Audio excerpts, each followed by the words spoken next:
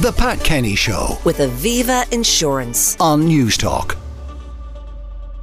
Now, Hamas says it's seeking to extend the current 4-day pause in fighting if serious efforts are made to increase the number of Palestinian detainees released by Israel. This comes, of course, as we enter the final 24 days of the originally arranged ceasefire. Duncan Bullivant is with us. He was special advisor to the head of the Bosnia peacekeeping mission, part of the UK mission to Kosovo in '99, and is now CEO of the Henderson Group. Duncan, good morning. Good morning, Anton. I can see obviously the advantage from Hamas's perspective to extending the ceasefire as long as is possible. What's the advantage to Israel? The only advantage to Israel at this point is that it answers a growing domestic political demand that the cabinet take the plight of the hostages more seriously, and that their main focus should be on the safe return of the hostages, rather than continuing the military onslaught into Gaza itself. That's the only real issue here. The Israelis have very little actually now to gain strategically from a pause in hostilities, and Hamas have everything to gain at this point. I would have thought Hamas have something to lose in the release of hostages, though, because that does remove from them some aspect of human shields, and it removes bargaining chips. Yes, you're absolutely right. But Anton, it's a balancing act at the moment, and time is ironically now on Hamas's side. It is going to be extremely difficult for Israel to justify a return to the level of military activity that we saw prior to the ceasefire, because there are still hostages that need to be released, and this has now captured the world media, and it's now the story.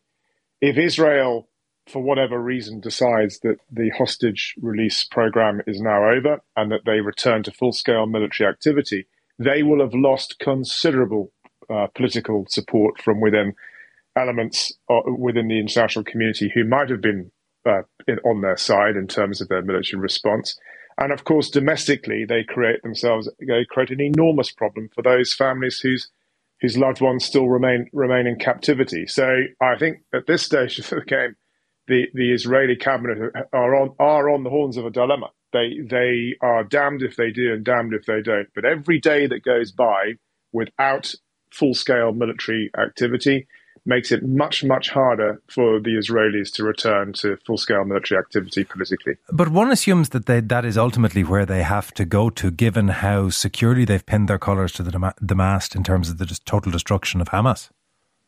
Yes, and there is, during this period of relative peace in Gaza, during this period of reflection, I think now people have an opportunity to sit back and actually look at some of the statements that have been made by Benjamin Netanyahu over the last few weeks, and we need to actually look at the war aims that Israel is suggesting. Netanyahu is talking about the eradication of Hamas. Hamas was a fighting force of 25,000 strong.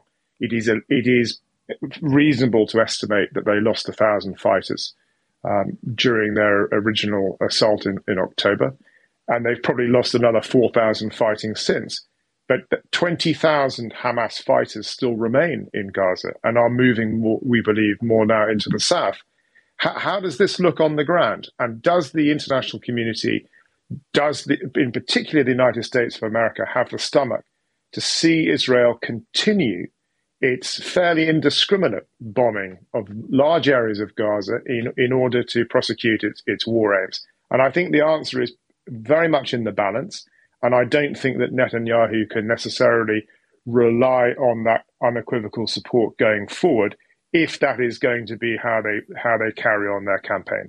And to some extent, has the release of hostages increased the pressure on Israel, in that prior to their release, there might have been questions about whether or not they were alive, what kind of condition their health was in. This, to some extent, gives proof of life and health, and therefore an expectation that many of the other hostages may be well and may be rescuable. Yes, I mean, I think it gives perhaps hope to those who had given up, and I think that the great joy of Emily Hand's family whose father, don't forget, just described Hamas as Gazan terrorists. So he's pretty unequivocal in terms of his view.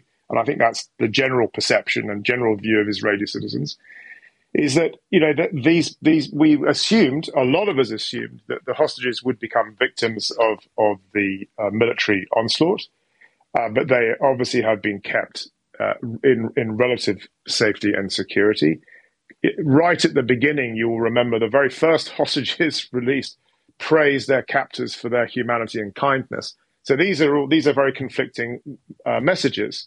But I think that we perhaps sitting in Europe, looking at this from afar, don't perhaps understand the anger that many of the families feel in Israel towards the release or non-release of hostages. That is their priority.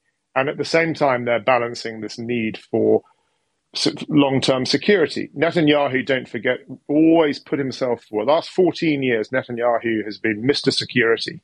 And now they've got this sense of insecurity and imbalance. They've mobilized 550,000 reservists to prosecute this campaign against Hamas. And now the world is saying, well, hang on, is this the right solution? So you've got discussions now about going back to negotiations, et cetera, et cetera, et cetera. But I think you're absolutely right to state that this is a proof of life. This is actually demonstrating that the hostages are still available for exchange. And as long as that there is hope that hostages can be released peacefully, why would you get in the way of that process? It's a real issue for the Israeli government now. You mentioned the long term, Duncan. The indiscriminate or the apparently indiscriminate bombing of a largely civilian population. Historically, that kind of action doesn't tend to undermine the guerrilla force that may be within, or rather undermine the popularity of a guerrilla force within that civilian population. It tends to do the opposite.